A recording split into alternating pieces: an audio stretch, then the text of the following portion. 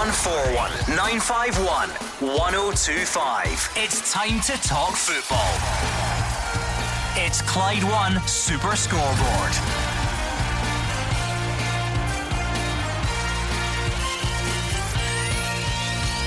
Good evening and welcome to Clyde 1 Super Scoreboard. Dundee finally break their SPFL vote silence, but only to confirm that they've not yet made up their mind. Partick Thistle claim their legal advice suggests the resolution should already be dead in the water, and the SPFL board are meeting as we speak to try and clear up this mess. Not to worry, the following two will have this mess cleared up quick time: Gordon Dalziel and Roger Hannah. Well, normally, Gordon, at 6 o'clock on a Tuesday night, you hand over to me and look for me to say something insightful, witty and informative. But in light of everything in the last few days in Scottish football, I've decided I'm going to hold back from saying any such thing tonight. But in keeping with it all, please expect me to issue a statement any time between now and 8 o'clock. Great, we are here until 8 o'clock, so I'm hoping you're going to offer a bit more between now and then. Gordon Dalziel, give us your expert insight into what on earth is going on at the moment. I'm in the dark like everybody else, Gordon. I've got to say, what was supposed to be a simple yes or no has turned into nobody knows what's going on. Really, nobody knows what's going on. We need answers. We need people to come out and explain exactly what the situation is.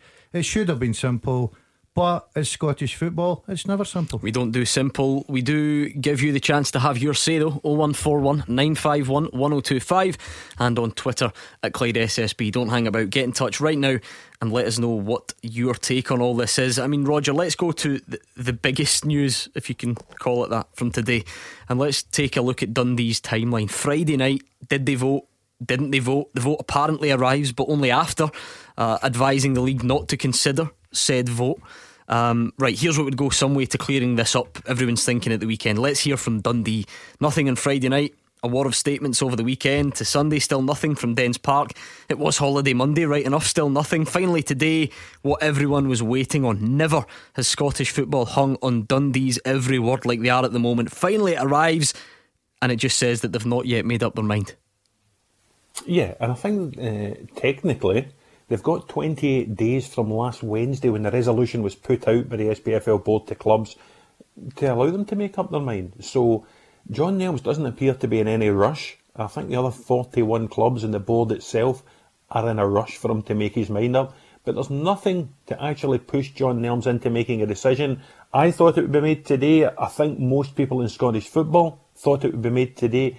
But he just can't seem to decide whether he's going to stick with what on Friday afternoon many thought was a no vote, or whether he's going to change his mind to what on Tuesday evening many believe is ultimately going to be a yes vote. Yeah, never has no news been such big news. The Dundee statement, and it's extremely bare in detail. It says, over the last few days we've entered into various positive discussions with reconstruction at the forefront of these. Given our discussions and considering all aspects, we don't feel we are in a position to comment further on the resolution that was put forward. Well, you've got to ask the question. Sorry, Roger, you've got to ask the question, Gordon, that we are led to believe they did vote on Friday. Then they decided no, we want to withdraw that and they want time. Roger's right, they've got 28 days by rules and regulations. We're in a situation, I think that has to go out the window just now. I think common sense has got to come somewhere along the line. We've got to make decisions. There are clubs going to be shutting their doors very, very shortly.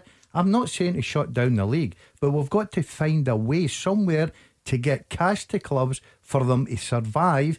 And then I just don't know what the big rush was last week. I think we rushed into it. We left ourselves wide open. I think they really did leave themselves wide open. But as much as, yes, rules and regulations, I've heard it all before, common sense has surely got to come. And listen, Taz, I agree, but you'll find common sense is a commodity that's always in short supply in Scottish football. It falls way behind self-interest when decisions have to be taken. Dundee looked as if they were going to be in a pact with Partick Thistle and Inverness Cally Thistle. That would have given the Championship 3 no votes. The whole resolution would have fallen had there been 3 no votes. And indeed, Partick Thistle issued their own statement earlier this afternoon. They have taken legal advice from Queen's Counsel, and that legal advice is that the Dundee vote that was stuck somewhere between Dens Park and Hampden on Friday, finally arrived late on Friday. by which time did they had asked the SPFL to disregard any vote that was coming. But Partick Thistle's legal advice today is that when that vote landed, regardless of any phone calls or other communications, that vote should have counted. The Championship should have voted 7-3, and the SPFL Board's resolution should have fallen on Friday. Yeah, we are going to get to Partick Thistle's statement in the not too distant future. Let's try and start at the beginning if we can, Roger, because it was quite a weekend. No action on the field yet. Scottish football explodes into life off of it. The main questions, because there are many, but if we try and simplify it and boil it down to the sort of main issues, the main one would be what happened between Dundee's intent to vote no and their change of heart, if you can call it that, their decision to withhold that. What happened in that time? That's the sort of one question that I think has got everyone talking, got everyone speculating, got conspiracy theorists dreaming. Yeah, well, we'd certainly like to ask John Nelms that question. I think Scott Gardner at Inverness and Jackie Lowe and Jerry Britton at Partick Thistle would like to ask Scott Gardner that question. So I'd like to ask John Nelms that question, I should say, as would Neil Doncaster. Did he make a mistake with the technology and then take cold feet and think he was wanted to change his mind? Did he realise at that stage that Dundee could be the kingmakers, that the way the voting was going, Dundee could actually have an enormous say in the way Scottish football moved forward? Was it a situation that other people tried to sway him one way or the other, and he got himself all in a fankle and all mixed up? And if so, it's a fankle that 4 days on he still hasn't managed to get himself out of. So the statement doesn't clear anything up. The statement Dundee put out on Friday muddied waters as well. He does not take any calls from journalists, hasn't done since Friday. Sounds to me as if he hasn't been taking many calls from some of the other people that would like to speak to him as well. So there are more questions than answers at the minute regarding the conduct of Dundee FC and their managing director in the last 4 days. And again, Gordon, I've been very vague here, but I'm trying to keep it simple. It feels like we've got roughly 3 sort of solutions, if you like. You do nothing. You sit back and you hope that football returns at some time and we can finish the season. That would be great on the field. You've got the SPFL's resolution. Does this get pushed through? We call things as they are, we give out placings, we give out prize money, or somewhere in the middle, which is kind of the thing that that Rangers have referenced and some other clubs, where we don't call anything at the moment, but we come to some sort of financial arrangement to help in the meantime. Everybody will have their opinion, Gordon. Mine's is quite simple. I'm with the third one. I think we can find a way, and once again, no one's come out and explained why we can't hand out some money to clubs to keep them going for the next month. Buy yourself some time, take a deep breath, get round the table and say, right, if by the end of the month or the 10th of June or whatever it may be, we realise this can't go on, this is a decision we're going to come from. Everything was rushed, and look at the mess we're now in. We've got Dundee, basically, we're sitting, everybody, journalists, the board, clubs, everybody's sitting waiting, in Dundee coming back with an answer just now. It's absolutely ridiculous what's going on, Roger, because that you lose sight of the big picture sometimes in all of this, and that's ultimately what people need to know. Where do we go from here? Is it safe to say that those are the main 3 outcomes that face us at the moment? Yeah, I would say so. I've always been sceptical about restarting the season. I've never really seen how we could hope to settle all of this on the pitch. I know in an ideal world, all 42 teams would want to finish it on the pitch. Celtic want to try and win the league on the pitch. Rangers want to try and deny Celtic the opportunity on the pitch. Hearts want the opportunity to try and stay up. And you can mirror all those challenges right down through the 4 divisions. But I just can't see how it's going to be feasible. The latest medical advice from the government, which has been embraced by the SFA and the SPFL, tells you can't train until June the 10th.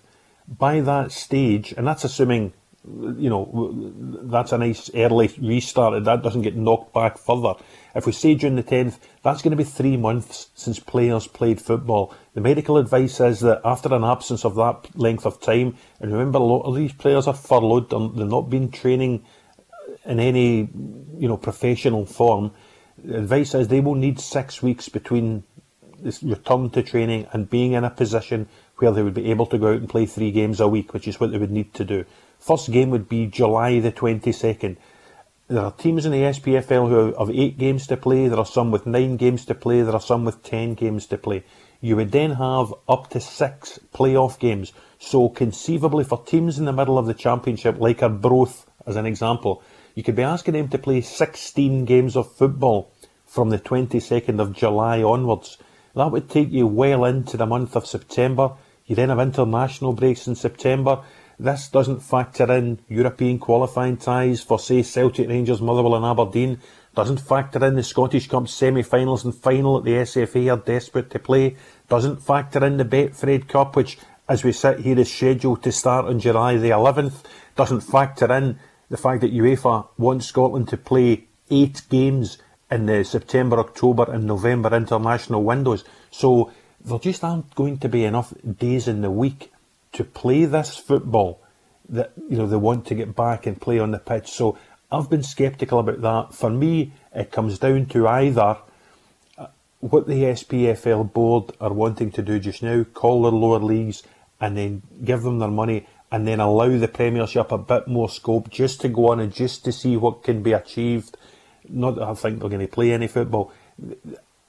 Or they go the other way. They try and find a method to hand out money for all 4 divisions and try and give the 4 divisions a bit more time to look at things. But I just can't see that, anything being done on the field of play, Gordon. It just, for me, it's too fanciful. 0141 951 1025 to have your say. Brian is in Coatbridge. He's going to kick things off for us tonight. Hi, Brian. Hiya, sir. I'll tell you what's really annoying me is that you're going on about money and basically at the end of the day how clubs need money. I can get that. But a team like Albion Rovers, I live in Coatbridge, and at the end of the day, a wee team like Albion Rovers probably would get a full house of 1,000 if they were lucky. Now, see, Celtic and Rangers, at the end of the day, they would fill their stadiums. They would absolutely fill their stadiums on charity days or whatever and get the money to survive. And plus the fact that Celtic, if they're made champions, will get 20 million if they qualify for the Champions League. And Rangers would then maybe do well in the Europa League again, maybe not, maybe out in the first round. But the bit that really annoys me about it all is nobody's looking at the bigger picture about the Taylor report and all these great clubs like Dundee and all that. They were great clubs at the time. They spent fortunes, and some of them went out the game because at the end of the day they had to because of the Taylor report, and nobody's helping them at all. Roger? Some of the smaller... Listen, comparing Celtic and comparing Albion Rovers, it is economies of scale. I think if this SPFL resolution gets through, Brian, it allows the clubs to secure about £9.3 million of money. And that goes from Celtic, we get the biggest slice as they are top of the Premiership just now, something like £1.1 or £1.2 million, and it slides all the way down to Mark Wilson's Brecon at the bottom, who I think as 42nd team would get something in the region of 16,500. Albion Rovers, you mentioned, get a bit more, about £17,500, £18,000, but that £18,000 to Albion Rovers, as things stand, is just as valuable as the money would be, the £1 million would be to Celtic, because as things have been going on just now, Clifton Hill has been closed. There's been that 1,000 people you talk about, or 500 or 300 or whatever it is, haven't been coming through, and it's devastating for Scottish clubs. I think in terms of income stream, attendances, people paying through the turnstiles, accounts for about 43% of money coming into Scottish football clubs. So if Albion Rovers and others like them haven't had that, they've still had to pay the wages to staff, they've still had to pay wages to players, they've still had to pay maintenance, they've had to look after this and that, and very, very slowly they're running out of money. And that's why, and Albion Rovers haven't been one to really jump up and down about this. You've heard Wraith Rovers and others making far more noise about it, but that £18,000 due to come to Albion Rovers, it's crucial to them. And you hear, I think Jack Ross said in the show, the Hibernian manager said in this show last Tuesday night when Daz and myself were on with Gordon, one of the priorities of this has to be making sure that when this coronavirus crisis is over, we still have 42 senior clubs in Scottish football. I mean, Brian, you said that people weren't looking at the big picture, so you do it for us. Where do we go from here? I mean, you've identified a few things from the past that you weren't happy with, but given that where we're at now, then what's the fix? The fix is simple. At the end of the day, although I'm a Rangers fan, at the end of the day, they need to just make Celtic champions. So at the end of the day, Dundee need to stop playing silly buggers. And at the end of the day, everybody needs to get a dose of reality. But the truth of the matter is these big clubs like Rangers and Celtic need to look after the smaller clubs, because Rangers and Celtic could give Albion Rovers another 18,000. They can afford it because they can fill their stadiums instantly, or have shares, or have this, or have that, like Fergus done, or whoever's done in the past with Rangers. And at the end of the day, Rangers and Celtic have survived, but it's all these other teams that have been there for 100 and odd years. And some of them, like Airdrie, who went out the game because they built a stadium, because they sold their stadium to Safeway at the time, are not getting any benefit out of making the leagues grow. And I just think at the end of the day, you've got people like Partick Thistle, that's on the TV now, with these great stadiums, all built for having people at them. You're never going to get people at them unless Rangers and Celtic visit them, or Hearts or Hibs. The only thing I'll say to that, Brian, is, and you know, I understand what you're saying, but it's not Rangers Celtic's problem to look after Albion Rovers. Now, if Albion Rovers get their money, if this went through and Albion Rovers got their money, and for anyone who's just joining us, we're just using them as a random example, by the way, Brecon or whoever it may be, Gordon, what it does is it gets them through to the end of the season where they would have been in the same position, because other clubs like the Partick Thistles, who are full-time staff, Rangers, Celtic, the Premier League clubs, they are full-time. They pay their players through the summer. Clubs like Albion Rovers don't. They don't have that, you know, money to lay out.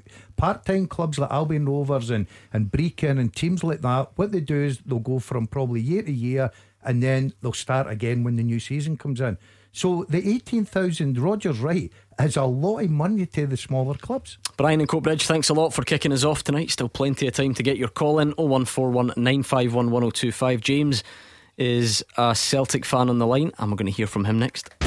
Clyde One Super Scoreboard with Thompson's personal injury solicitors, tackling compensation claims for more than 40 years. Talk to Thompsons.com. Gordon Dalziel and Roger Hannah here with me, Gordon Duncan, on tonight's Clyde One Super Scoreboard. We already gave you news of Dundee's statement, which wasn't really a statement, it didn't say too much. Partick Thistle have had quite a lot of interesting things to say, and we'll tell you about that in just a second. But let's speak to James first, who is a Celtic fan on the line. James, how do you feel this has been handled by the SPFL up to this point?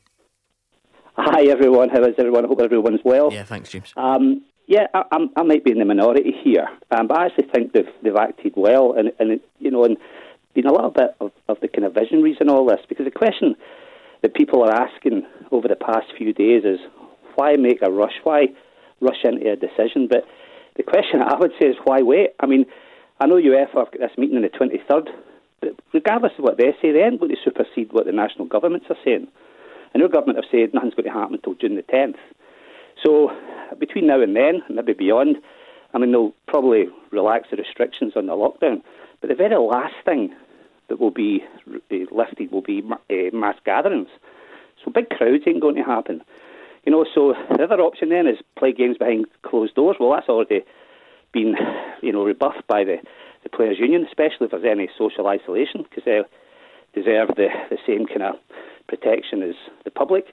You know, the clubs don't want it, they can't afford it, they earn 43% of their income through people coming in through the door. You know, emergency services would have to be there, all of that, so that ain't going to happen. So, you know, and then we're heading into the biggest recession in world history. You know, people are going to be struggling to pay their mortgage and feed the kids, let alone buy season tickets. You know, and then there's all this stuff about reconstruction. Well, that needs an 11-1 majority through the Premiership teams. So that ain't going to happen either, because, you know, Turkey's and Christmas. So the question, really, that I want to ask is, what exactly are we waiting for? I mean, no one's answered that. Said, well, why make a big decision? But what are we waiting for? What's the answer to that? Because the longer we leave it, these clubs are going to go to the wall. Roger. So we need to get this finished. I'll put that one to Roger. No, that's fine. Sorry, James, I thought you were at the end. Listen, all very valid points you make, James. I think there have been a few people involved in the argument who are keen just to kick the problem down the road and deal with it further on. They are citing the uncertainty. We've never been in these times before. You know, we've never had football cancelled, the country in lockdown. It's a national emergency. We haven't had anything like this because of, you know, a medical pandemic in the past. And I think there are people who want to say, well, let's hang on, let's just see what happens, let's not make a decision, let's wait and see. To an extent, they're doing that south of the border. They still believe they will get the English Premier League finished, even if it goes into the autumn. They still believe they'll get the English Championship finished. I was reading in the papers today, they're looking at a restart of the 6th of June. Now, government medical advice says you can't train until the 10th of June, so I'm not too sure how the two things marry up, I have to say, James.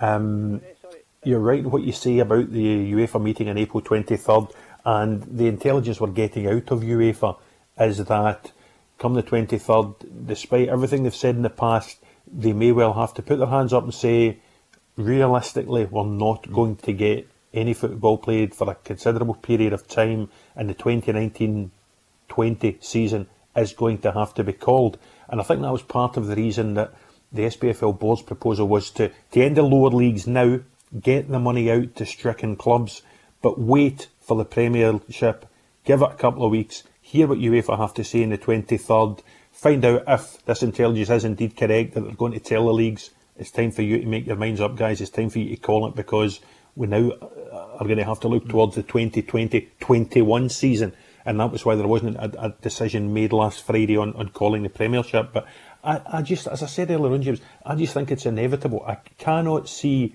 how we are going to get this season finished. James, I've seen the SPFL called many things over the weekend, so remind me, did you say at the start of your call that they were visionaries? Because that's certainly not one of the words I've seen used. Yeah, it's very hot down here in Devon. I think I've got a bit of sunstroke. Right. But I know, and you know, you make valid points there. But the Premier League in England, and they'll be able to play behind closed doors because they've got a £750 million contract with the TV companies to safeguard. The Scottish clubs haven't got that. So the SPFL are really backed into a corner here. You know, they can see, like, anyone can see that. I mean, this virus isn't going anywhere until we get a vaccine. You know, and that's 18 months away, or if herd immunity comes in, but that's got to cover 70% of the population before mass gatherings are allowed again. So I just think, and I honestly do think it sticks in my throat, don't get me wrong, but I think they're actually acting in good faith. Of course they are. You know, and for anyone to suggest otherwise, without any kind of evidence or, you know, in place, I think it's ridiculous. You know, and no one's actually answered the question, what are we waiting for? You know, what? Because no one's got that answer. We've got to act on fact and not act on hope. And the fact is, if we don't act now, clubs will go to the wall. Punters won't be able to afford season tickets, so you've got to get them out now so that punters will be able to buy season tickets now, which they want to do. You know, get it done and dusted. We start again on June the 10th. That gives everyone a pre-season to start hopefully again in August, which they ain't going to do, but at least it's a target to go towards. You know, so the longer we keep kicking this down the road, the absolute worse it's going to get. And all these deferred payments, they're all due to get paid in June. So where's all that money coming from? If they haven't got the money now, where are they going to get it from in June? James, you asked the question, what we're waiting for. It's quite simple. If you've been reading the papers, we're waiting in Dundee coming back with an answer, and hopefully I think you meant generally though, in terms of I think James makes a lot of good points here, Gordon. I certainly am with Roger on this one. I'm like probably everybody else. You're keeping your fingers crossed, hoping this will go away, hoping that football will start, hoping we'll get back to our normal life. Of course we are, but I look at, especially from the Championship down, my heart tells me, especially after looking at, for instance, reading Peter Grant. Now, I know Alloa aren't the biggest club in Scottish football, but they're a member club, they're still a part of our game. His players are all out of contract on the 31st of May. They're all up until the 31st of May. So, by the 1st of June, we're not even at the 10th, Alloa have no players. So how can they go out and play matches? Well, I know FIFA had made noises about trying to extend things like that, Roger. I'm not sure that the finer details have been ironed out yet, and fair play to James, because I always like to strive and have balance to anything that we discuss. And let's be honest, the SPFL have been getting a battering, and rightly so in some people's eyes, since this all kicked off. James has actually been fairly kind and complimentary. Others, regardless of which side, and by the way, I don't know why you have to pick a side, that just seems to be what we do in Scottish football, but regardless of your views on this, I think most people agree that the sort of leadership element, the governance element, could have been handled better. Yes, possibly. And listen, we've focused on this issue since Friday, the voting issue, the SPFL resolution, what way Dundee will go. Once this problem is solved, once Dundee and John Nelms make up their mind, and once we know what way this resolution is going to go, there'll be another problem round the corner. I was listening to Roy McGregor at the weekend, Gordon, and Roy McGregor was talking about how we emerge from it, what football in Scotland will look like at the start of next season, what the government medical advice will look like at the start of next season. And he feels that the social distancing regulations will still be such that only maybe 1 in 10 supporters will be allowed into the ground. They'll need to be socially distanced within stadiums. And he was talking about, if you have a crowd of 60,000 at Celtic Park or 50,000 at Ibrox, you might only be allowed to have 6,000 people in Celtic Park and 5,000 people in Ibrox. Work that down. If he has 3,000 for a game in Dingwall, might only be allowed to have 300 in his stadium in Dingwall as we emerge from this crisis. So yes, John Nelms' vote is a problem, but further down the line, this coronavirus, as James said there still is no vaccine. It's not just going to go away one night. We're going to have to get used to the idea that this is going to shape our lives for months and months and months to come. And when, if this season does get called, and there is a hope that the new season could perhaps start on time. I think the next season is scheduled for a start on the 1st of August, Saturday the 1st of August. I wouldn't expect on Saturday the 1st of August to see 60,000 people in Celtic Park. Of course, Partick Thistle have issued a statement today. It's got a lot more detail in it, you'll be pleased to hear, than Dundee's. The gist of it is, though, Roger, they've sought their own legal advice, and they believe that Dundee's retracted no vote must stand, and therefore the SPFL's resolution on ending the league season should therefore fail. Thistle claim also that the SPFL failed to provide sufficient information to the clubs in order for them to then go on and make an informed vote. Quotes, the original vote by Dundee was cast in line with the SPFL's own rules and must stand, meaning that the resolution falls, the club statement said. So this is where it does become very difficult for fans, because ultimately the SPFL's legal advice says one thing and Partick Thistle's legal advice says another. There may be legal whizzes out there who know more than I do, but for the layman, if you like, you're kind of stuck in the middle. You very much are. I thought it was a very insightful statement from Partick Thistle this afternoon. They clearly have, they haven't just sat down and scrawled this in the back of a piece of paper and then published it. They've sought senior Queen's Counsel, they've also sought junior Queen's Counsel. A legal opinion they've got back is, as you say, that as soon as the Dundee vote reached the SPFL on Friday, whatever time of night that was, that should have been regarded as a no vote, and that would have tipped the balance in favour of the no campaign, and the resolution would have fallen. They believe the resolution should fall.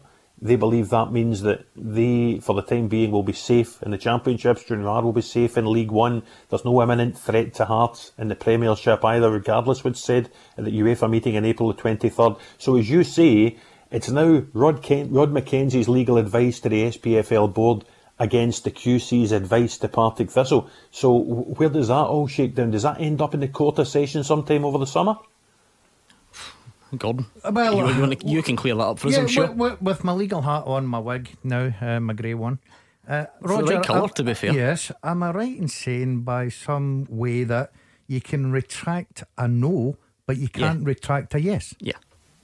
Yeah, that's true. That is my understanding of it. Don't ask me why. There are lots and lots of things in the SPFL's Articles of Association that I can't explain. I can't explain, for a start, why the two lower divisions, League 1 and League 2, are grouped together, and you need 15 out of 20 votes from those two leagues, why they are taken together and the top two leagues are taken separately. I don't understand any of that. I don't understand why the league needs to be called for the money to be handed out, the prize money aspect to be handed out.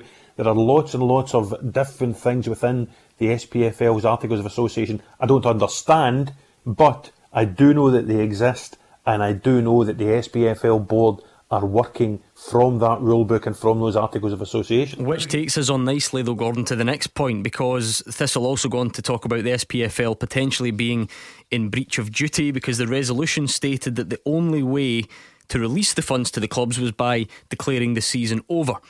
However, it goes on to say, as it now transpires, there was a vehicle to release monies in the shape of loans, quite apart from the possibility of changes being made to the SPFL articles to allow the payments normally made at the end of the season to be made now, Thistle added. So again, we're in danger of getting bogged down in the legalities of it, Roger. But to make it simple, this is about, can we release money now? And if so, what does that money look like? Is it loans? Is it prize money?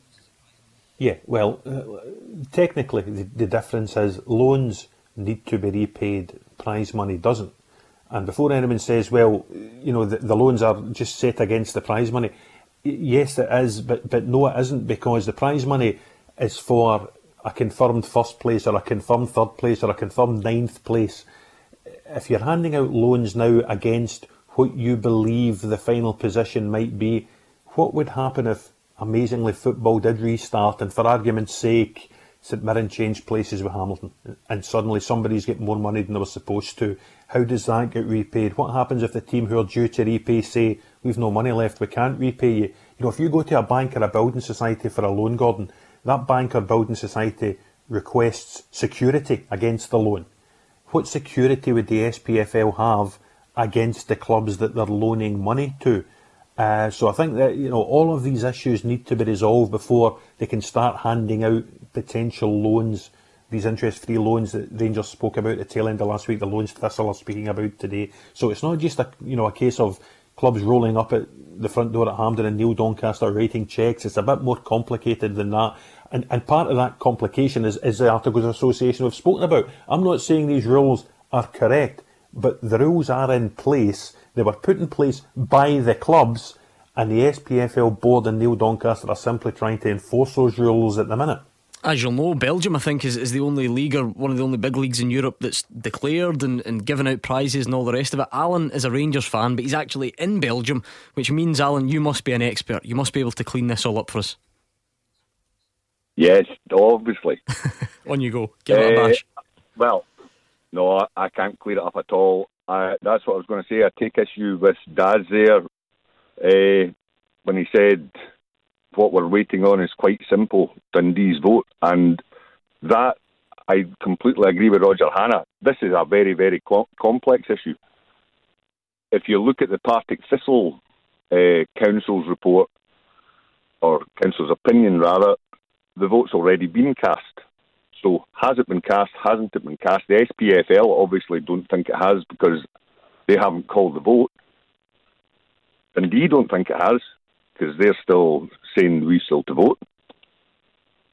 I don't know who agrees with Partick Thistle and who doesn't, but I would suggest that a lot of teams are going to agree with them. Alan, what you're saying then is you're in agreement with Partick that Dundee's vote should stand. That's what you're saying. I don't know. Well, all I said just now is all we are doing is waiting. I know. But what you said was it's quite simple. We're waiting on Dundee. It may well be the case that we don't have to wait on Dundee because they've already cast their vote. Yeah, I understand where you're coming from. Yeah. Opinion, by the way, which I read the council's opinion this afternoon.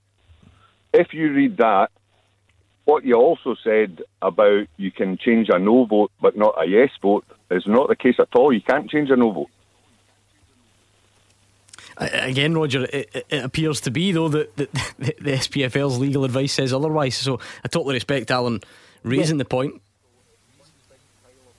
And listen, I think Thistle thought sought legal advice from a QC called David Thompson, an advocate by the name of R.G. Anderson. They were hired by the Jags to look into the circumstances of this vote at the tail end of the weekend and decide where Thistle should go next, if all avenues were closed off to Thistle or for somewhere they could go next. They believe that there is light at the end of the tunnel for Partick Thistle in so much as Dundee's vote should have counted. And again, it comes down to legal opinion, because for reasons that I cannot understand, despite the fact that Dundee have told other clubs they voted at sometime between 4 and 5 o'clock on Friday afternoon, the vote wasn't received until later that night, by which time at around 6 o'clock Dundee had contacted the SPFL to say, if our vote magically arrives later in the evening, please disregard it.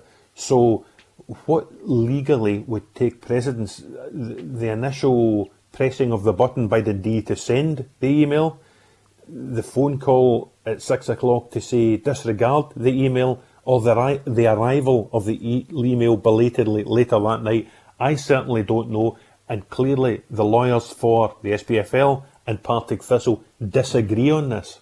Yeah, and Alan hits on another important point. I think Alan, and I'm paraphrasing here, predicted that a lot of clubs would back Partick Thistle. I don't know what number Alan had in mind, but this is the thing, Roger, and perhaps shows just how far apart we are from pleasing everyone, and underlines the fact that you can't. There's been so much focus this weekend on the failings of the proposal and the failings of the way that it's been handled, that you sometimes forget that actually 33 clubs voted in favour of it. I feel like that's almost been lost a little bit.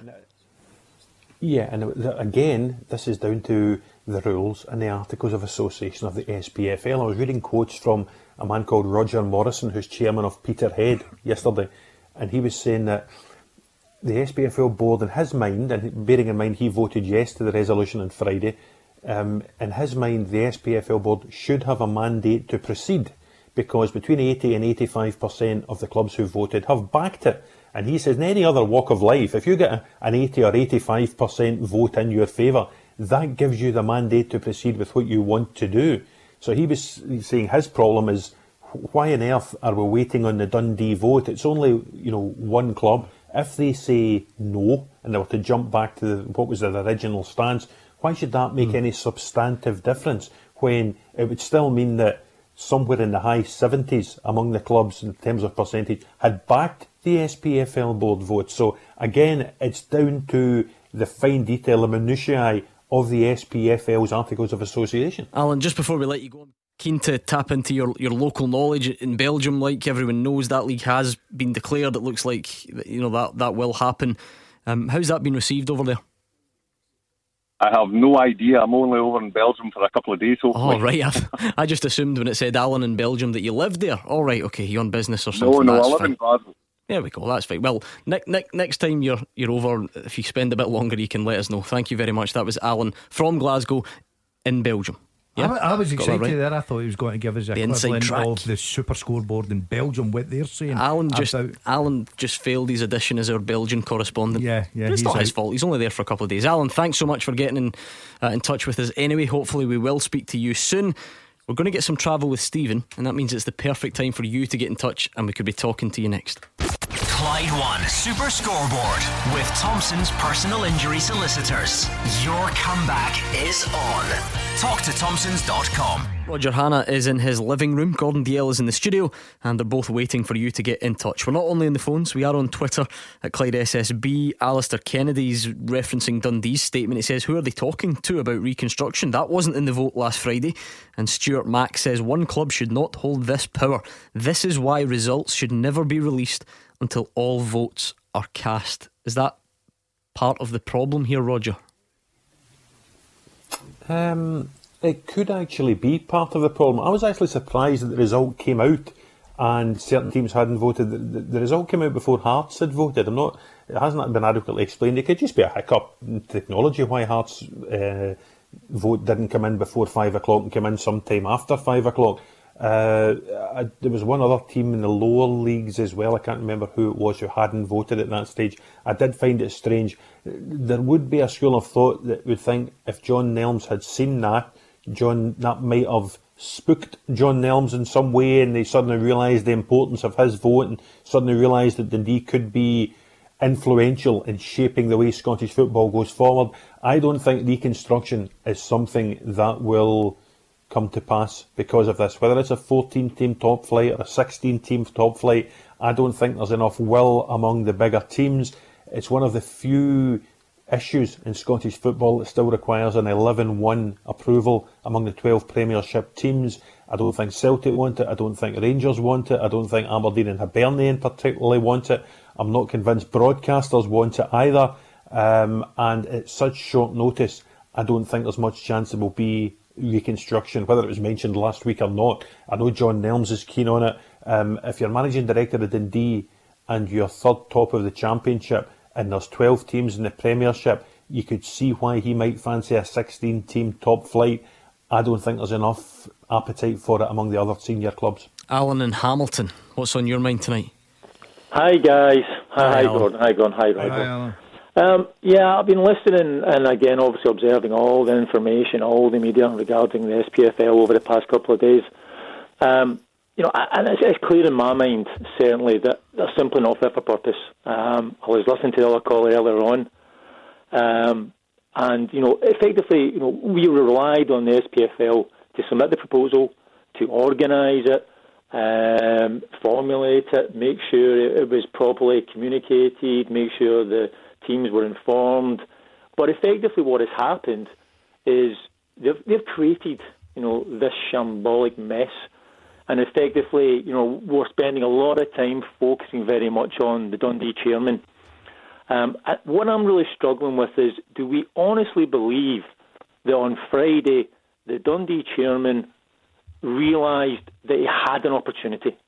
Did he realise that based on some of the email communication back and forward, did he realise at some point that there's an opportunity for me to change things going forward? Or was there some intervention made on behalf of the SPFL or whoever that were persuading or contributing to his change in direction? The only thing I'd say about that, Alan, is the only one that can answer that is the Dundee chairman. Now, excuse me, I do agree that mistakes have been made. From a simple, let's get votes in, let's get a yes or a no, tick the box is quite easy, and then give out the results. Yes, they've made a mess of it. It's led to this. It's now Partick Thistle's coming out with statements today, quite rightly so. That's the one club I do feel sorry for, is Partick Thistle. But what in particular, quickly, what do you mean?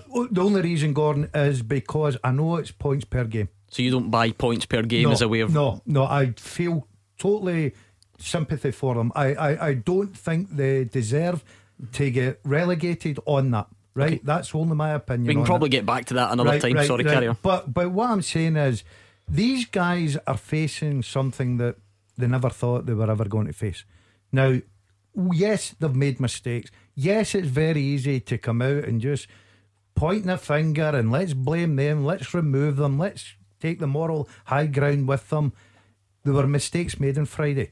I think we've got to get back to common sense. The rule books and what's going out there. But that's admirable, but at the same time, surely there's only a degree to which you can break your rules. I know what you're saying. Yeah, but Gordon, we've never been in this situation. It's very easy, and I do agree, because over the weekend I'm looking thinking, what's going on here? Like everybody else, it's very easy to criticise. Yeah. It really is. Although, to be fair, Alan is bang on, Roger. The room that we have left for suspicion comes from the fact that we haven't heard from Dundee, and people can have their suspicions, and Rangers made noises at the weekend about being contacted by a whistleblower and all the rest of it. What happened between Dundee's no vote and them seemingly changing their mind? Because until we get answers, and by the way, even when we get answers, some people won't believe the answer, but at the moment we don't have any. And Alan's not alone in being suspicious, and he's right to ask the question. I'm suspicious. I believe Daz and yourself will be suspicious.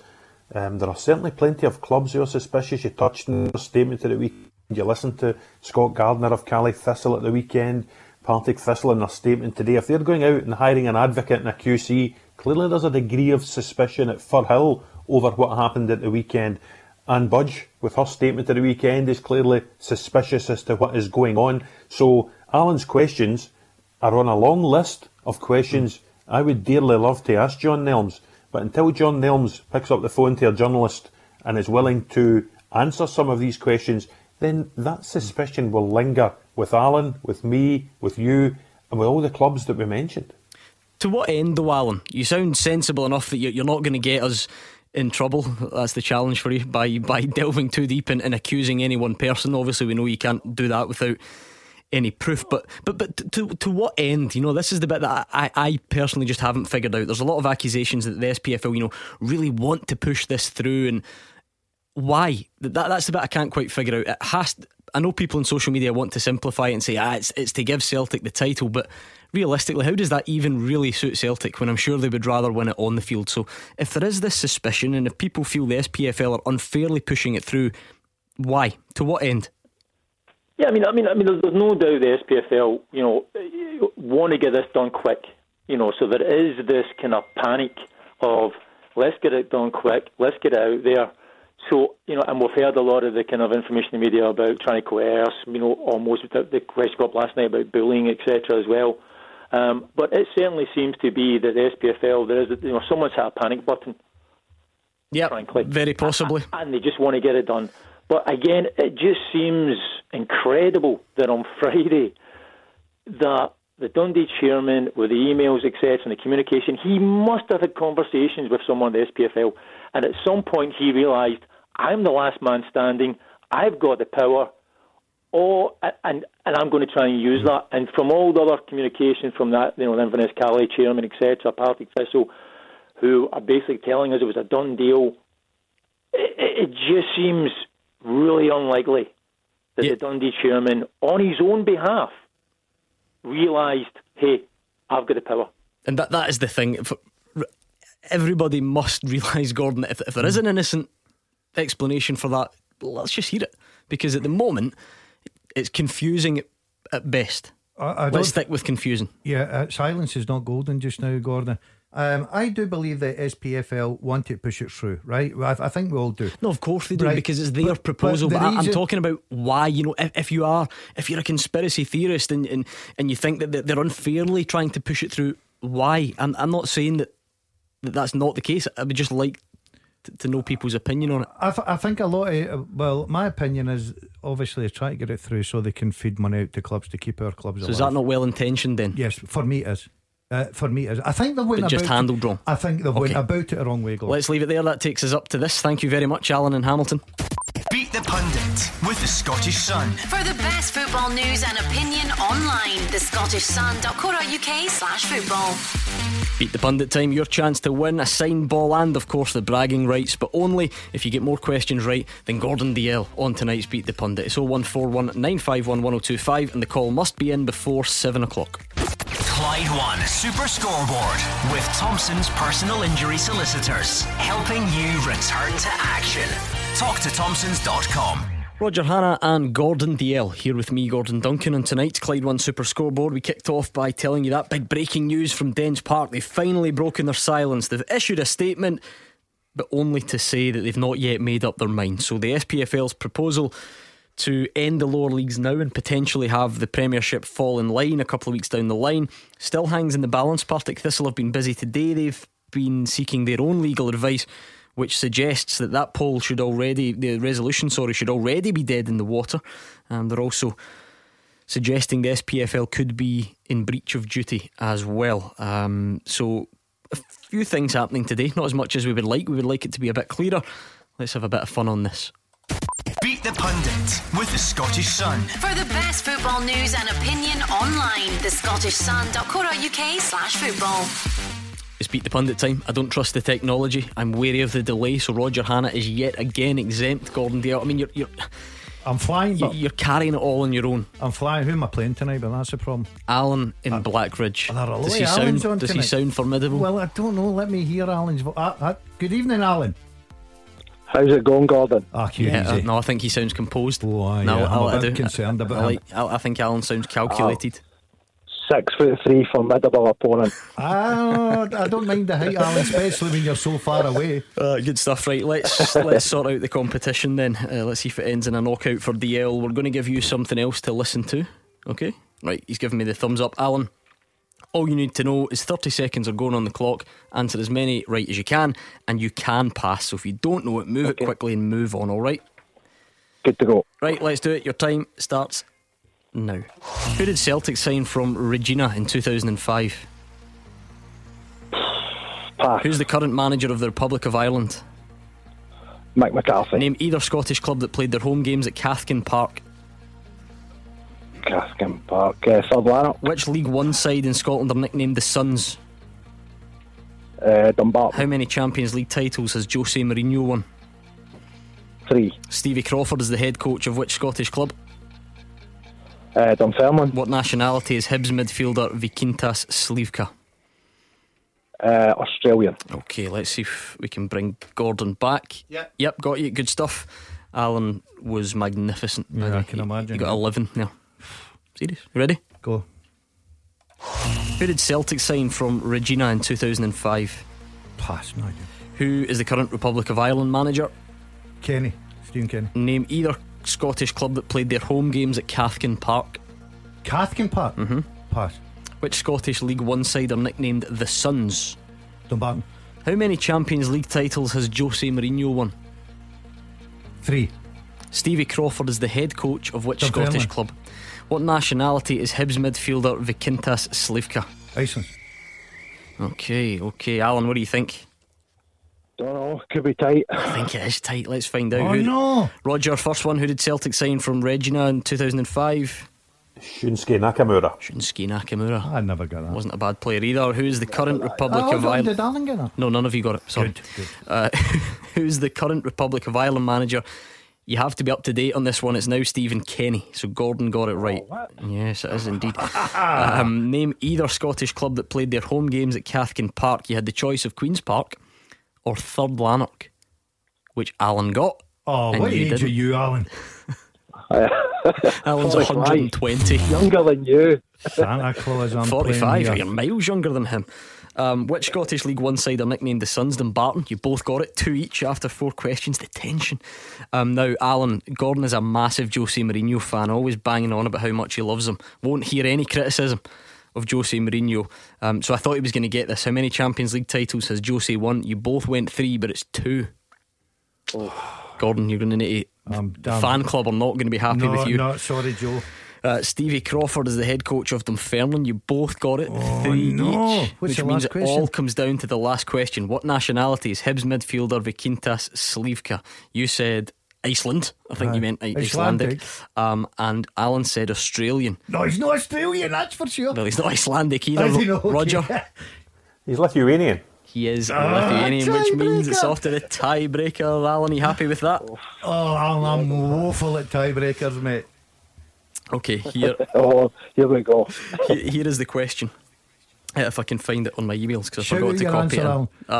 And here's the thing. You know how everyone's getting involved in quizzes at the moment. Yeah. And it's like everyone's quizzing. I got involved in one last night, and I actually used this. I used this tiebreaker. So as long as I can get confirmation, Gordon Dalziel, that you, Alan and Blackridge, were not on my Zoom quiz last night. No, there's absolutely no chance. I confirm. Good, no right, chance, okay. So here's the way it works. I'll read the question. Gordon will write his answer down, Alan, and I'll then invite you to give me your attempt. The question is, how many goals have been scored in the Scottish Premiership this season? How many goals in what? How many goals have been scored in the Scottish Premiership this season? Gordon, write it down. Hold it up. Okay, Alan, what are you going? 245. How many? Sorry, Gordon rudely interrupted. 245. Okay. Gordon has gone 168. Alan has gone 245. The teams have played 30 games, Gordon. I thought you meant the top 6. No, you didn't. Why? At no point did I mention the top 6. It's the worst excuse I've ever heard. What was it? You're both miles out. 300 odds. But Alan's closer. It's 490. Well done, Alan. I knew he'd go low. Well done, Alan. I was at a lot of 0-0s. Good man. That's a shocking question, by the way. Alan, thanks for taking part. Thank you. Good man. The sign ball's on its way to Alan in Blackridge. I know it's not easy, but right, every team's played 30 games. There are 12 teams. Gordon, the one thing I'm not very good at, and I've got to say, I was taking Roger Hannah's place tonight, so that doesn't go in my record. Oh, it does? Oh, no, it does. Roger -1. No, none of these are null and void. Do you know, when you think about it, I did think you said top 6. But why? No, you know. didn't. You didn't know. Yeah, I did. I mean, Roger, Celtic and Rangers. Or I was thinking how many games I've been to, many goals, 160. Roger, Celtic and Rangers have got almost 168 between them. That's what I mean. Daz, what you need to do is need to phone Gordon later and tell him he can't accept your earlier answer, and you'll email the answer within 28 days. No, because actually in the Clyde One Super Scoreboard Beat the Pundit Articles of Association, it says that you cannot take back tie-break answers on Beat the Pundit. So unfortunately, I was amazed you gave him Stephen Kenny. I thought you were going to pull that. Did they say Stephen Kenny? Yes. No, I changed his second name. I must admit, I'm giving you the benefit of the doubt there. I feel like you were doing the right thing. You said Kenny and you were just giving me the surname, and then you felt obliged to give some more detail. But it doesn't matter. My answer for the Beat the terrible. I am shocking. Out of every tiebreaker, I think I've won about 1 out of. I don't get many tiebreakers because I'm that good. Producer Dan will confirm, but I'm sure Celtic and Rangers have 150 plus between them, so it must be close to 160. So you've just ignored the rest of the league. Great stuff. Well, it's all about the big two, isn't it? It's all about the big two. No, not really. Not for the purposes of this or anything else. Tell you what, Alan wasn't that clever. 6'3", was he? You can say that now that he's off the phone. 01419511025 at Clyde SSB. Let's speak to Stephen, who's a Rangers fan in East Kilbride. Hi, Stephen. Hi, how you doing? Not bad, Stephen. What's your interpretation of everything that's been going on in the last couple of days? Well, I mean, I'm just looking at it and thinking that it's been driven by money, pure and simply money. I mean, yeah, I'm a Rangers fan, but I mean, I'm looking at it saying, Aberdeen, why would Aberdeen vote for it if they weren't desperate to get the money? And if it wasn't painted to them as to, if you don't vote for it, you ain't going to get the money, because Aberdeen are a point behind your beloved Motherwell and Gordon's beloved Motherwell. There's 8 games to go. Aberdeen are foregoing £200,000 for instant cash, and it's the same for a number of clubs. I mean, was it St Johnstone, Kilmarnock, Hibernian are in a tussle for 7th and 6th position. There's still quite a lot to be played for, but clubs are looking at it instant cash. On top of that, I don't know how many home games Aberdeen are due. I looked at the league table and I caught sight that Ross County have only had 14 home games so far this season, so they'd probably be due at least another 4 or 5 home games. Again, they're prepared to forgo home revenue for instant cash. Surely there's a better solution to this. Yeah, I'm glad Stephen brought up Aberdeen, Roger, because of course the teams that are obviously against this, Hearts, Partick Thistle, Rangers and Inverness as well, and of course they're the ones that are shouting the loudest, which is understandable. Was it Wednesday night? I think we had Derek McInnes on the phone, and he wasn't speaking on behalf of Aberdeen. It was his personal opinion, but he didn't seem too keen on the vote. I think that's safe to say. That's the sort of impression I got from him. He said he had spoken to Dave Cormack as well. Dave Cormack made comments at the weekend, didn't he, about feeling that the SPFL board shouldn't have asked member clubs to cast a vote on this resolution with less than 48 hours notice, and yet they voted yes. So there does seem to be a bit of a difference between what you might do in an ideal world and what you do now when it's put in front of you. Well, let me just clear up any doubt or any confusion. It is about cash and it is about self-interest, because as well as being football clubs, all of these 42 are businesses and they have to act as businesses. Now, they can't really be voting on anything that would deny them money that they need to operate. I was fascinated, I understand the points you're making about Aberdeen. I was actually fascinated by the Hibernian statement that came out late on Friday, because if there's anyone going to be negatively impacted in terms of finances by this, and obviously I take Hearts out of the equation because the Hearts are going to be more negatively impacted than anyone because they could be relegated, but Hibs were voting for something that A, would see Hearts topple out the league and deny them 2 derbies at Easter Road, and B, on that points per game scenario that Daz was speaking about earlier on that impacts on Partick Thistle, Hibs are the only team in the Premiership that would lose a space. I think because St Johnstone have a game in hand, St Johnstone would actually jump above Hibs in what would be the final table, and they would get the prize money for 6th, and Hibs would lose out and be left with the prize money for 7th. So Hibs are actually losing out twice by voting for this proposal, but they felt that it was still in their best interest to vote yes, because A, it got the money that's required. And you have to remember, the Hibs manager who spoke to us a week or 2 back is now on furlough. The Hibs players are now on furlough. They're not at the club anymore for the time being. So Hibs are feeling the pinch the same as everyone else is feeling the pinch.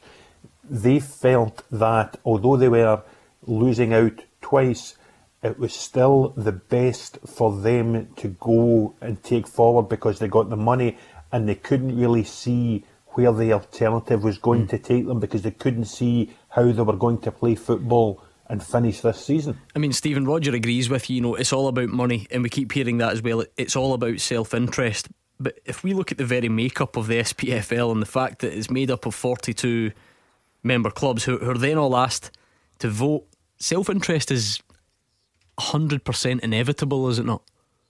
100%, yeah. I mean, I was just about to say there that, the SPFL board there is as a representation of the 42 member clubs.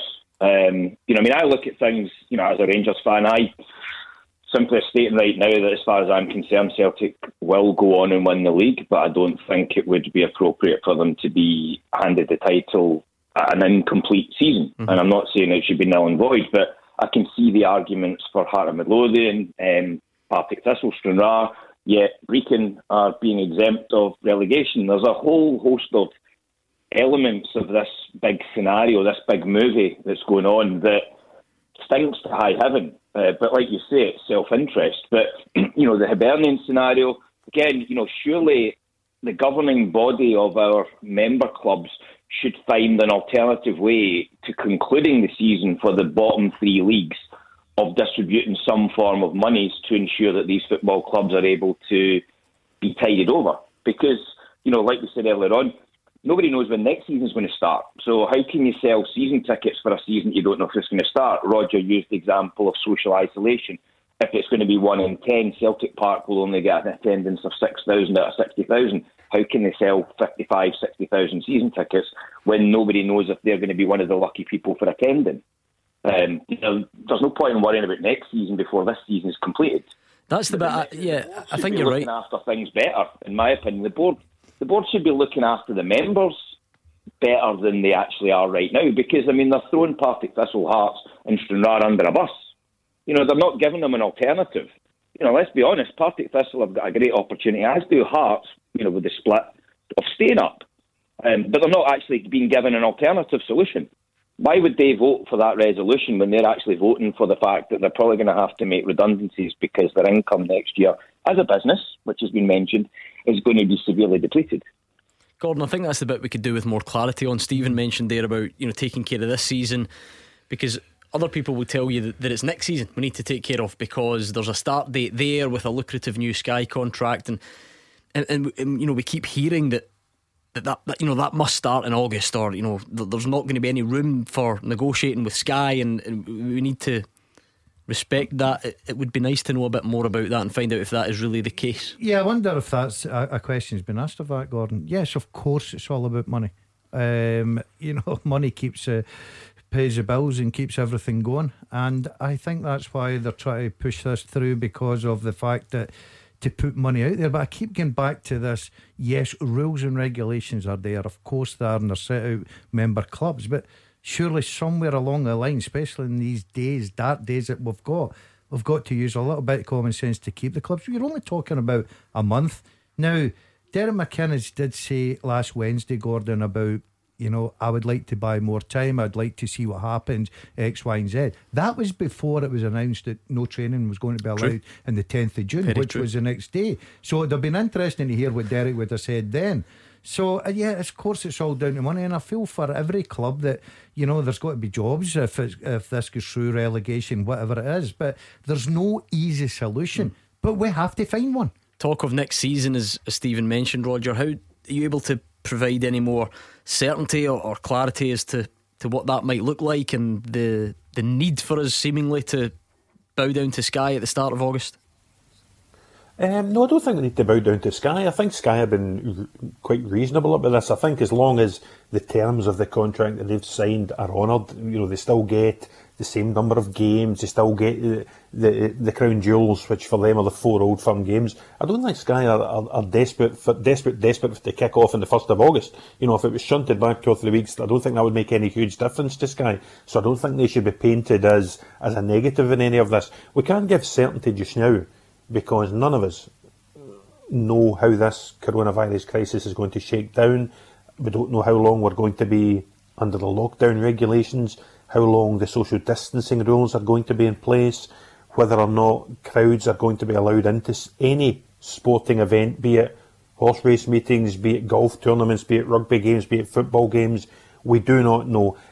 We would be closer to a bit of certainty where this season to be called at some stage in the next few weeks, because adding to the uncertainty, Gordon, is this thought that clubs still want 2019-20 to be finished before we can start 2020-21, because if the clubs who want the leagues finished and have voted no to the resolution, if they think we can finish these games, and they may be right, I don't know, I doubt it, but if they think we can finish the games, it's going to be impossible to finish the games, as we said earlier, until mid-September at the very earliest. So if you don't finish this season till mid-September, you then need to look at a fixture schedule for next season. So there's going to be delays there as well.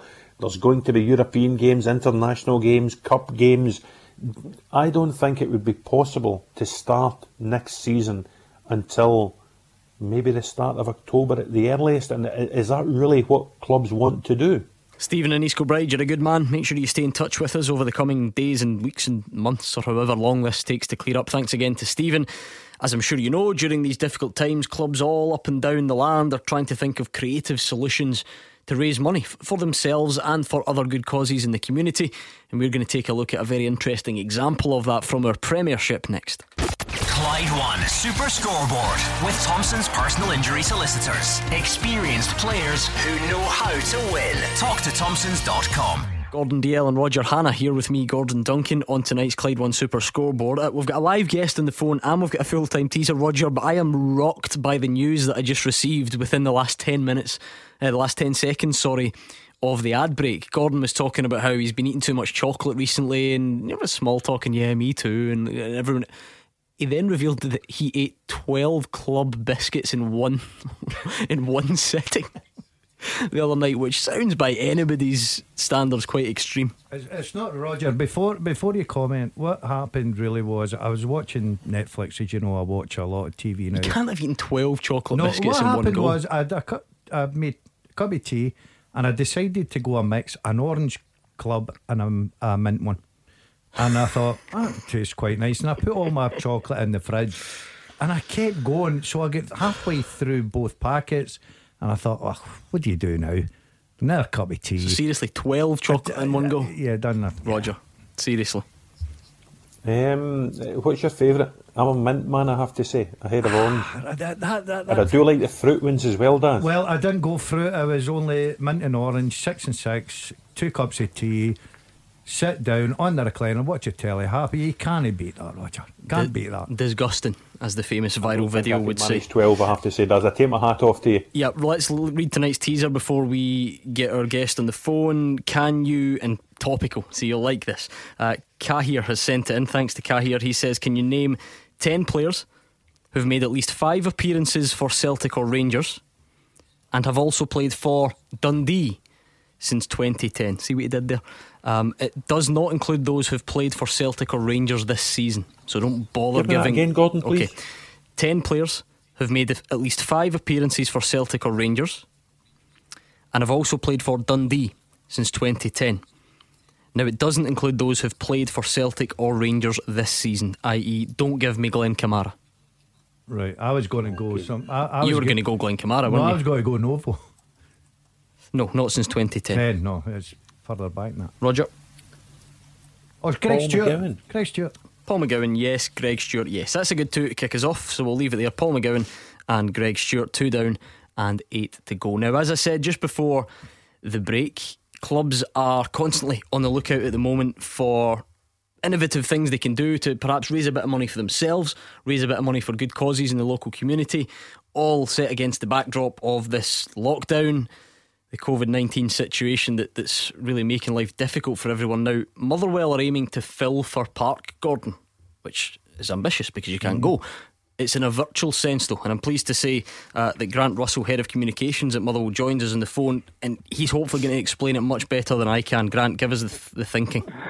Yeah, evening gents. Yeah, so the premise is quite straightforward. It's like you say, we're asking everyone out there to give us a donation of any size to help us raise enough money to match the capacity of Fir Park. So that's 13,742. That's our first target, so hopefully we reach that. And those donations will go towards 3 local causes. So you can do it in various ways. You can go on and give a donation of any kind. You essentially buy a ticket. You can pay £1, £10, whatever you like. You can enter a draw to win a signed shirt. And there's also a chance to buy virtual items to the value of what you might buy in the kiosks if you were coming to a game as well. So you buy a ticket for £1, but ultimately you might want to spend £10, and that would get you 10 tickets, and therefore you're even closer to the capacity of over 13,000 to fill Fir Park. Is that right? Absolutely no limit on what you would like to donate. Every donation very gratefully received, but there's no upper limit at all. You can revisit several times over the coming weeks as well. We're running this till Saturday, May the 2nd, where on that day we're going to hold a special live event where we're going to show loads of Motherwell games from down the years. Look, if you're not a Motherwell fan, you don't have to come and watch that. You can still give a donation. You're not duty bound to come and watch us beating your team. I like it, Roger, because not only is it a wee bit different, and it's quite simple. People can get involved for £1 if they want, or they can spend what they have to. But there's a serious side to it. You know, Grant mentions raising a bit of money for the Motherwell's own community trust, the Well Society, but also a local charity called Chris's House as well. So just a bit of fun that people can get involved in. Yeah, and it is a bit of fun, and I think people at this time of lockdown, I'm sure Grant agrees, they are becoming more aware of community initiatives. They need to reach out and help others. We had Keith Lasley in the show last Tuesday night talking about how the local community had rallied behind the club with the early bird season ticket sale. I think this club sold, Grant to be able to correct me, as many tickets in 36 hours as they'd sold in 2 or 3 weeks last summer. So not only did the community want to help the club want to give something back to the community through the fans. And listen, at times like this, it is, as the adverts say, a national emergency. And the more initiatives, the more schemes we can have like this that give something back to people who are feeling the pinch at this time, listen, they should all be applauded. So Grant, you can buy a ticket, or 10 or 20 or 50 tickets to the game. You can it's a virtual game, of course. You can also buy virtual food and drink. So if you'd usually spend £2 in a pie, you buy your virtual pie, so to speak. And that's just another way of throwing money into the coffers. And then when May the 2nd rolls around, you watch the game. That's the gist of it. Yep, that's exactly it. If you're interested in coming to watch, or if you just want to make a donation, I mean, like Roger said there, it's very important that as a club we try and raise money for local initiatives. Our club has a platform. We've always had that attitude of a club that we've got a privileged position. We've got a standing in our local community and also across Scotland, UK, and we can reach people around the world, frankly, as well, with the platforms we had. So we've always tried really hard to try and promote things that really matter locally. We've got that social responsibility side, and like we said, the community trust, the Well Society, but Chris's House is the big one as well. Suicide prevention is an area we do a lot of work in. Chris's House and Wishaw do a fantastic amount of suicide prevention intervention initiatives, so it's really important. We're trying to raise as much money for them as possible, as well as our own community trust to help local school children with holiday hunger, and it's in conjunction actually with Clyde Cash for Kids as well. So a lot of really good local causes who will benefit from anyone who can make a donation, whether it's large or small. Yeah, because for those who don't know, suicide prevention is unfortunately a very prevalent issue for the club, and it's something that the club have been keen to work out for a long time, having lost a number, far too many young fans recently. No, it's vitally important to us as a club, because as you say, over the last few years, the countless tales of young supporters, predominantly young men, it must be said, who have taken their lives, and we can see firsthand the impact it has on families and on our supporters and on our local community as a whole. So we do a lot of work in that field, and especially at this time, we were a little bit restricted in the normal programmes that we're able to carry out and initiatives to be able to put money into Chris's house, who are still being able to continue the amazing work they do. It's us being able to continue our work in that field and keep spreading that message, because let's be frank, at this time where we're all having to isolate ourselves and spend time in the house, some of us having to spend a lot of time alone, of course it's going to have an impact on our mental health. So it's very important that we try and raise money to try and help people. And Roger, on a lighter note, you won't be surprised to hear that this idea of a virtual game, it's a bit lost on Gordon. He's got a bit of a confused look in his face. So I think what we'll do, Roger, you and I will take the decision to stick him down for 500 tickets. I think that's only fair. If he understood the concept, he's a very generous man. Look at the money he donates to Asda for all those club biscuits. If he only ate 6 rather than 12, he could put the balance into the initiative. Right, what are you not getting? Fir Park holds 13,742 people, right? So the idea is, in inverted commas, to fill Fir Park. I know how many Fir Park holds. So you can buy a ticket for £1, right? And if that was the case, it would take 13,742 people. Yeah, I'm with you in that one. But you could step up to the plate and make a big dent in this by buying 500 tickets. Right. And making a big dent in it, and it would be Fir Park's biggest crowd for I don't know how many years, just not for a real game. Right, okay, I've got that. 500, stick you down. I'll tell you what, I'll match whatever you got. There we go. We'll discuss it later. Grant, thank you so much for joining us. Thanks, James. Good to catch up. Grant. Good man. That was Grant Russell, Motherwell's head of communications. I actually noticed, just because it is a bit of fun, clearly this is predominantly aimed at Motherwell fans, but I've noticed fans of other clubs have got involved. Gordon chucked a couple of quid in just because they like the idea, they like the concept. I think and Grant's just disappeared. I've let him go too early, Roger. I think it was a concept that was used somewhere in the continent first. So clubs in other countries, I think it was Germany, are already doing this type of thing. Lokomotiv Leipzig, I think, came out with the initial fourth tier team in Germany, and I think they've sold so many tickets now that their next target is to eclipse the world record. The world record, I think, was a Scotland-England game. We're looking pre-World War II. I think it was 149,000 at the game, and they've sold so many tickets that this is now within reach for them, and they're hoping to have a final push to eclipse that record. There we go. Just a bit of fun, but with a serious side as well. Motherwell's Community Trust and Welsh Society, but also local charities as well. And like I say, this is just one example. I know loads of clubs are doing great things to think outside the box and try and raise money for good causes during this period. So if you know of any and you think we've missed it and you think they deserve a bit more attention, feel free to send them over.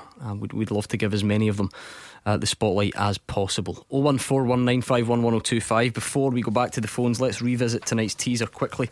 Thanks to Kahir for sending it in. And your usual reminder, the address you need if you want to hear it on the show is fulltime@Clyde1.com. If you've got a question and you want to hear it, that's where it goes. Can you name 10 players who've made at least 5 appearances for Celtic or Rangers and have also played for Dundee since 2010? It does not include those who've played for Celtic or Rangers this season. You've given me Paul McGowan and Greg Stewart. I'll take one more from you, Gordon. I'm going to go Calvin Miller. Brilliant shout. Left back. Brilliant, well done. And one from you, Roger.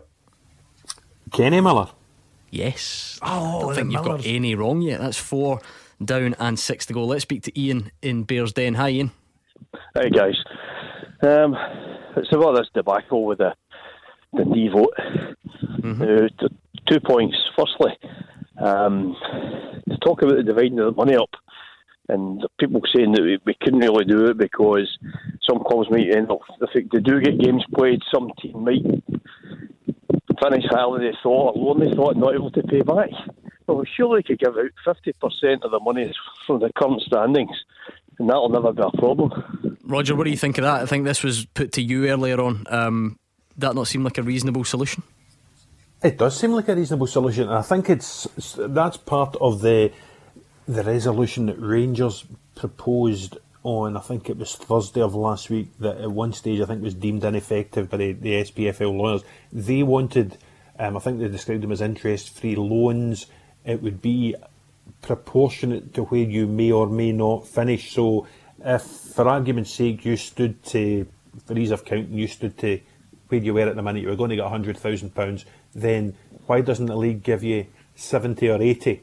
And then that would take out, any chance of you moving positions and having to repay stuff. However, the league don't want to do this. The league say legally they are bound by their Articles of Association and they cannot do this. I think Rangers aren't alone. I think there are plenty of other clubs who think in this time of national emergency, rules are there to be bent or broken or changed or manipulated. Why can't you call an extraordinary general meeting, change the rule and hand out the money that might save the clubs? Whether it's right or wrong, though, the league don't want to seem to do that. Just quickly before we go, Mikey's quite right. He's keeping me on my toes with the teaser. Greg Stewart obviously shouldn't be on the list because he's played for Rangers this season. Who said Greg Stewart? One of you said Greg Stewart. Roger? No, Daz did. Okay. Yep. Right. Okay. Anyway, take him off. The rest are fine. Right, I'll give you another one you were, then. No, you were only looking for 9 initially. Ian makes that point. Roger's just answered it. I'd like to get your thoughts on it, Gordon, because that's the bit I saw you sort of shrugging your shoulders. Roger's quite right to keep pointing out that that's what the rules say and it's in the Articles of Association, but that's the bit that you just I can't get. No, I'm not happy with. No, I'm not, Gordon. I think sometimes a lot. Yes, rules are there, but sometimes rules are there to be broken. And I think in these circumstances just now that we never thought we were going to go through, I think we've got to use, going back to the board, using common sense. And I think Ian's right. If you're in a position just now and you're in 100 grand, say, give them 40 grand. It's it's not going to put a club in financial difficulty, because they're probably going to get that anyway. But of course, Roger, there's a suggestion. Well, it's more than a suggestion. I think the SPFL have admitted as much, that there has always been a facility there for clubs to apply for loans if they need it. Yeah, but as we said earlier on, that there's a difference between a loan and your prize money. I'm not too sure all the clubs would necessarily want to tie themselves into a loan. I think a lot of clubs are quite happy simply to claim their prize money now in the belief that the season cannot and will not be played out. One thing that hasn't been touched upon, if this lingers on and on, I think there's a growing belief in some circles within the Yes campaign that there would be enough of a mandate from the clubs who have already voted that the SPFL board could just force this through anyway. And if there were a legal challenge, say from Partick Thistle, who have clearly been seeking legal counsel today, from Hearts, from Stranraer, from any of the clubs who deemed themselves to have been disadvantaged by the decision, if there was a legal challenge, the SPFL board, and I understand, feel that the legality would be on their side and they would win any court fight. Ian, let's push all the confusing stuff to one side and all the debate about the rules and what can and can't be broken. Just talk to us as a Partick Thistle fan about the reality that might be staring you in the face at the moment. How worrying is it? How does it make you feel?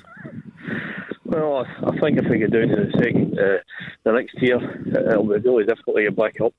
We'll difficultly attract players to get back up. A really, really tough situation to get back from financially. I just wonder, what did they actually hoping for out of this? There must be something they've got planned.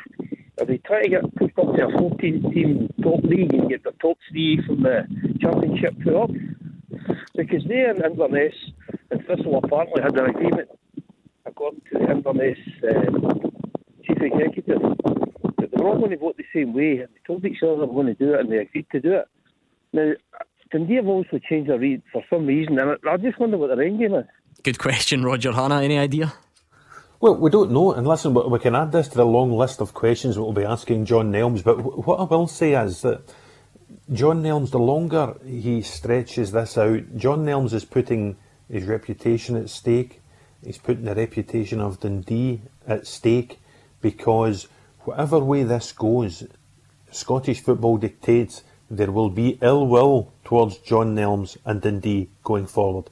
If he votes yes, then the good people of Partick Thistle and Cally Thistle will have every right to feel that they have been mistreated by John Nelms and Dundee.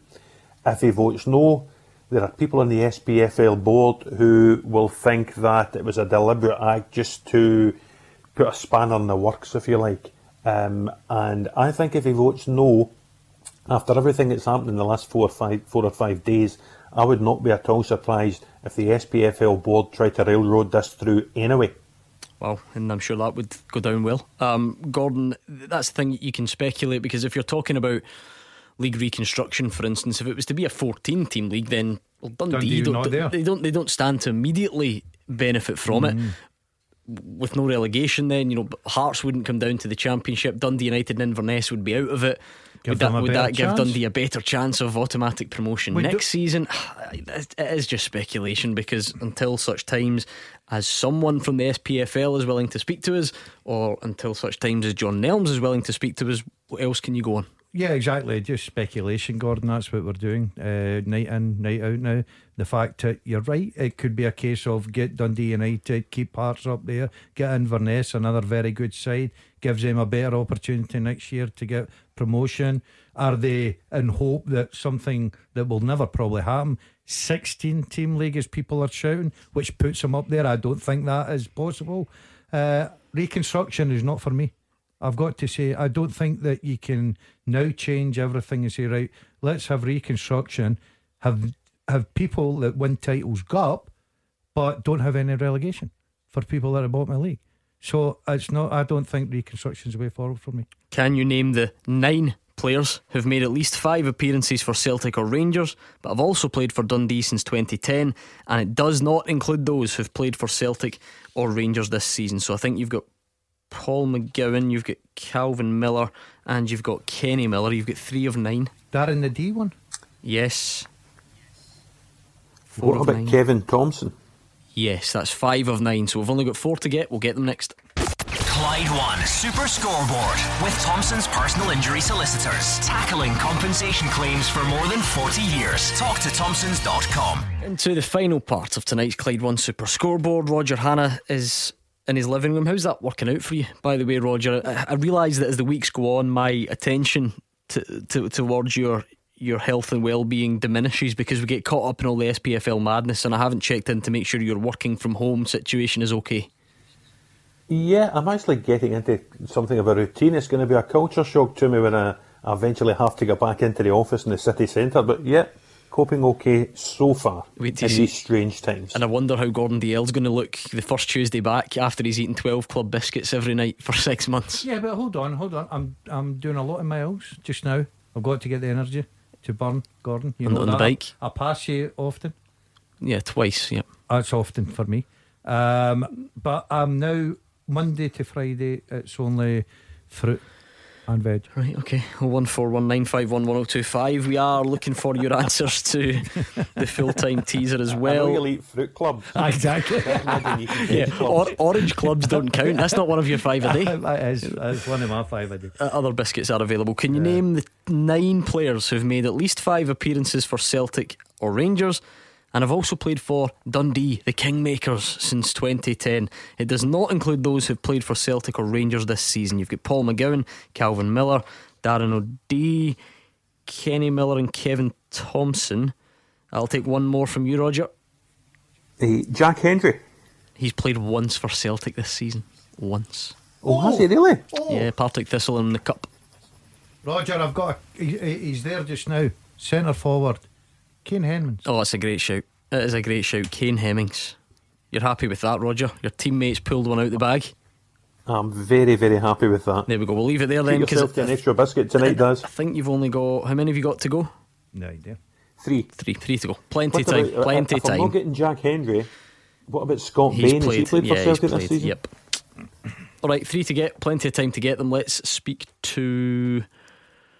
in fact, there's a question from Ian McDonald for you on Twitter first. He says, do you know the balance that would be due to each club if the league was called? The Forfar chairman's confirmed it would be £3,000. Clubs aren't due the full amount. Money's already been paid to them throughout the season, Roger. Yeah, I think the balance we're talking about is...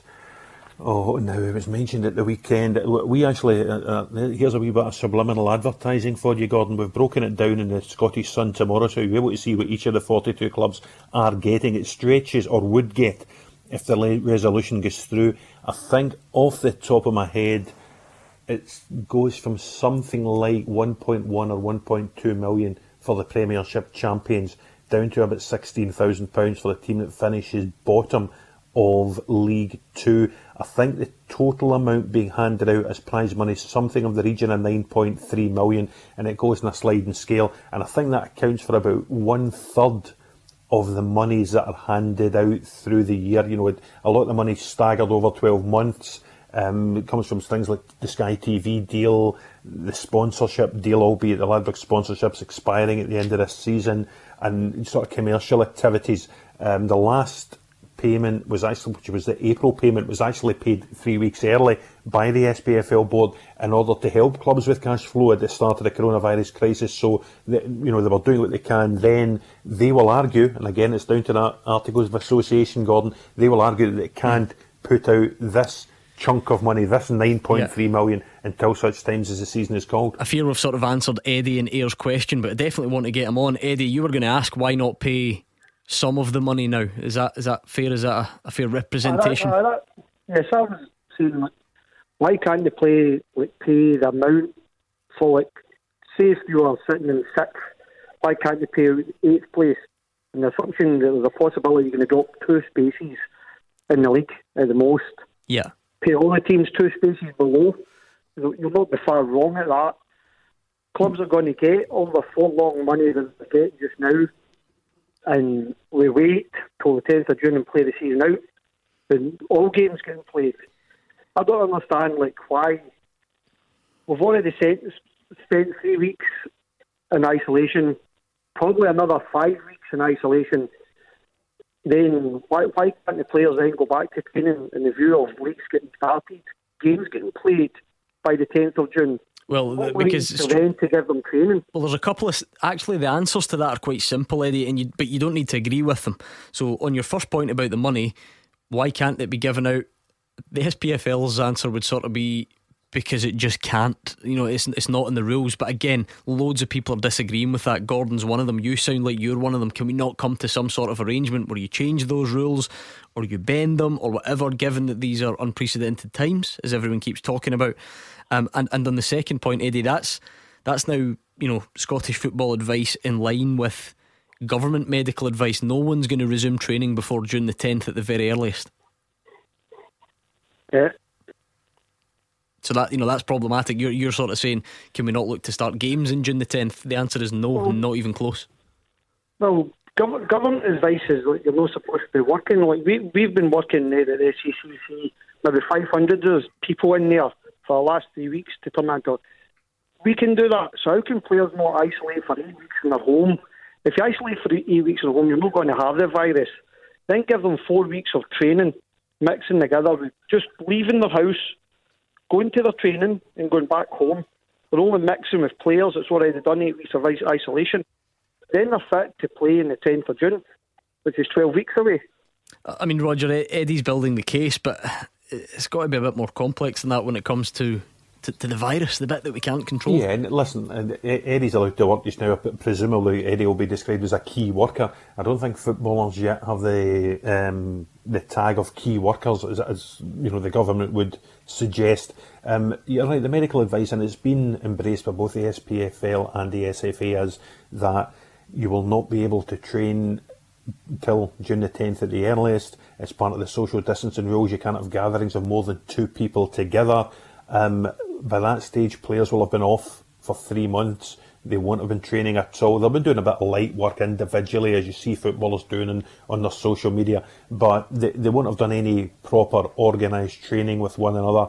Again, the medical advice that the football authorities have chosen to take on board is that it would take 6 weeks for them to get back up to the physical condition that will be required to play 3 games of football in a week. And that's still up for debate as well, though, isn't it?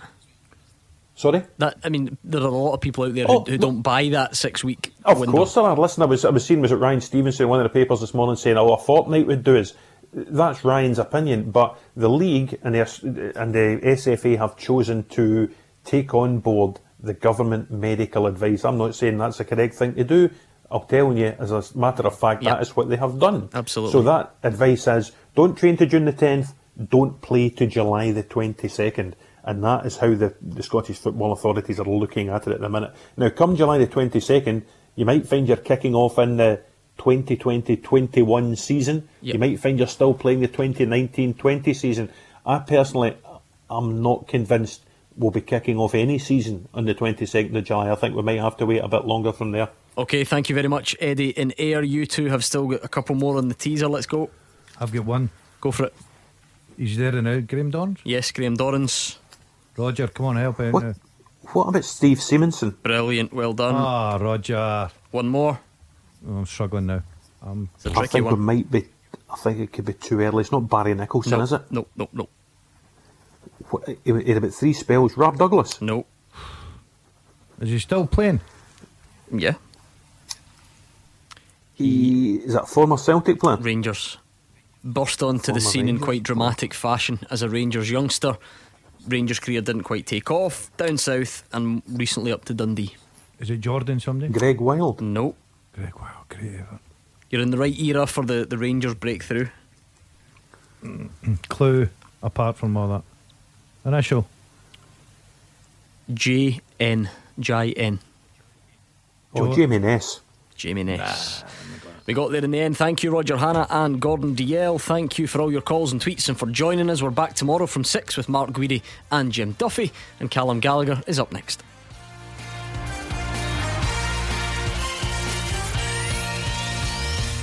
Clyde One Super Scoreboard with Thompson's personal injury solicitors. Your comeback is on. Talk to Thompsons.com.